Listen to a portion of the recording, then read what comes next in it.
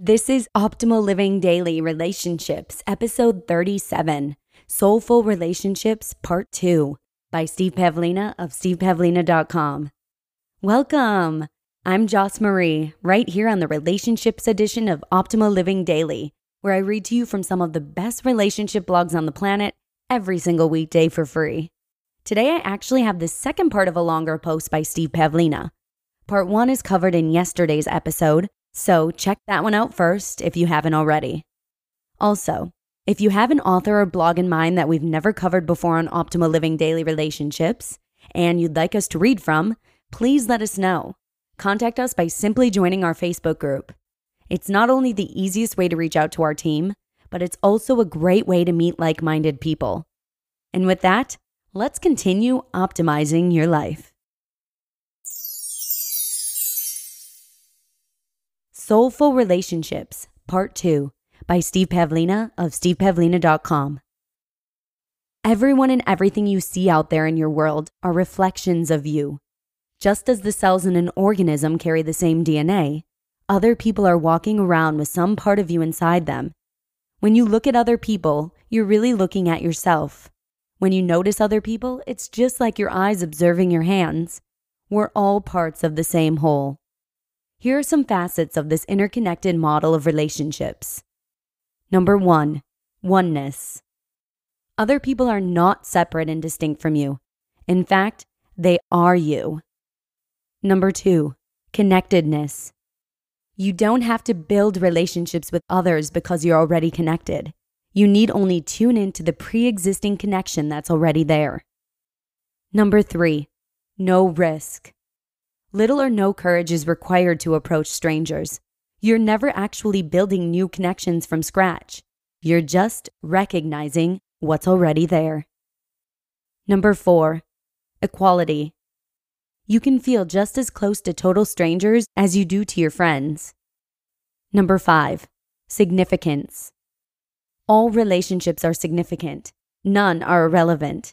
Even the strangers you pass on the street are important parts of you. Number 6, love without attachment. Letting go of harmful relationships is easier because you're still unconditionally connected to everyone else. As you release old relationships that no longer serve you, you'll attract new ones that are compatible with you.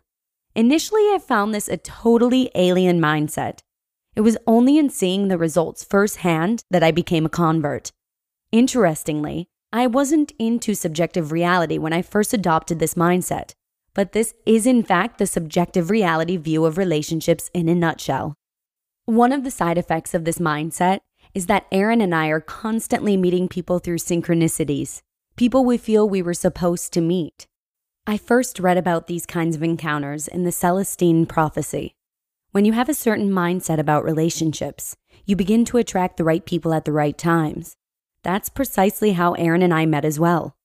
For example, Aaron and I recently spent several days in Sedona, Arizona. This was the first time either of us had ever been to that city. One day we walked into a shop we'd never been to before, picked up a strong vibe from a total stranger, started talking, and 30 minutes later, we had become friends and said goodbye with hugs. This woman also sent us a gift in the mail a week later to thank us for some guidance we gave her. For Aaron and me, this has become an increasingly common event. And believe me, before I had this mindset, I could never walk into some random store and expect to be hugging someone I'd never met only 30 minutes later. I think the reason this mindset is so effective is that when you assume a pre-existing connection with another person, she or he will tend to respond in kind. Usually, the best way to break the ice with someone is to assume there never was any ice to begin with. I also like that this is an easy way to identify highly conscious people. The more conscious and self-aware someone is, the more easily and naturally they'll respond to someone who relates to them as a real human being right off the bat. Applying the empowering mindset. When you adopt the mindset that we're all inherently connected, these are some of the actions and results that will come naturally to you. Number 1, easy rapport. You'll connect with strangers almost as easily as you connect with your closest friends, sometimes more easily. The difference between strangers and friends is intellectual familiarity. but you can tap into an intuitive familiarity even with someone you've never met. Number 2, fairness. You'll begin to feel a kinship with everyone, regardless of familiarity. Number 3, attraction. Because you're always open to connecting with people, you'll begin attracting new relationships fairly easily. Compatible people will be drawn to you. Number 4, synchronicity. You'll experience a swell in synchronicities that lead to chance encounters, meeting people you feel very drawn to meet. Number 5, social courage. Have you ever seen someone at a distance you felt you were supposed to meet? Have you ever run into the same stranger multiple times in the same day? With the right belief system, you'll feel confident beginning a conversation with such people, and you'll find that your hunches were right on. You were supposed to meet. Number 6, deeper relationships. You'll enjoy deeper, less superficial relationships, getting to know people at the level of soul. Number 7, energy. You'll attract relationships that energize you rather than drain you. And number 8, reading people. Because we're all connected, you can mentally connect with other people and literally share the same thoughts in a way that goes beyond words, voice, and body language. You can even do it at a distance. With practice, you can get an accurate read on someone you've never met, picking up specific data about that person that you couldn't have known in a purely objective sense. Practice increases both your accuracy and your ability to trust the information you pick up. These benefits aren't either or. You gradually gain them as your awareness of our spiritual interconnectedness grows. Fearless relationships. While you can get some of these benefits while still clinging to an objective model of relationships, I think it would be very difficult. The real key is removing fear from the equation. When you can relate to people without fear, which is a natural consequence of the belief that we're all connected, then it becomes much easier to form deep connections with other human beings. If you've been reading my articles for a while, you can probably guess that if you were to meet me in person, you wouldn't have to begin a conversation with me by chatting about the weather. We could just talk, soul to soul, about anything, and you needn't be afraid of me judging you, because my belief is that you're an integral and inseparable part of me. But that's because you already know a lot about me and my mindset from reading my articles.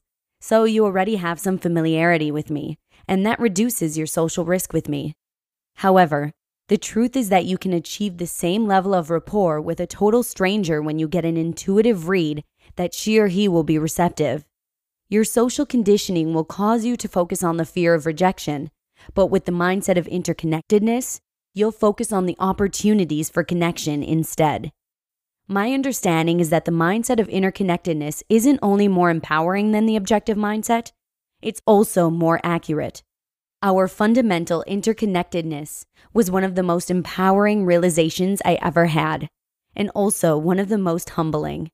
It keeps my ego in check to know that this Steve person I inhabit is just one cell in a much larger body. We all are. And the best we can do with our lives is to achieve the point of optimal balance, whereby serving our own needs and serving the whole body are congruent. A body does not survive by sacrificing the cells that serve it, and a cell does not survive by sacrificing the body that hosts it. Interdependence is a higher level of consciousness than independence. Fear serves the latter, fearlessness serves the former. You just listened to part 2 of the post titled Soulful Relationships by Steve Pavlina of stevepavlina.com. Again, please send us any recommendations if you have an author or blog in mind that you'd like us to cover right here on Optimal Living Daily Relationships. You can contact us right at oldpodcast.com/listen or by simply joining our Facebook group. We appreciate any and all suggestions. Thank you so much for listening, and that's it for today. Have a great rest of your day, and I hope to see you again tomorrow, where your optimal life awaits. Hello, Life Optimizer. This is Justin Malik, creator and producer of this podcast, but also Optimal Living Daily, the show where I read to you from even more blogs covering finance, productivity, minimalism, personal development, and more from incredible bloggers like Derek Sivers, Zen Habits, Mark and Angel, The Minimalists, and all the ones you hear on this show too. So if you enjoyed today's episode and like taking amazing blogs on the go, come on over to Optimal Living Daily and subscribe to that one too. And together, we'll start optimizing your life. You've been listening to Optimal Living Daily. Be sure to hit the subscribe button to stay up to date on each new episode, and head to oldpodcast.com. That's OLDpodcast.com for a free gift, as well as more actionable tips and resources to help you maximize your potential. Thanks for joining us, and remember, your optimal life awaits.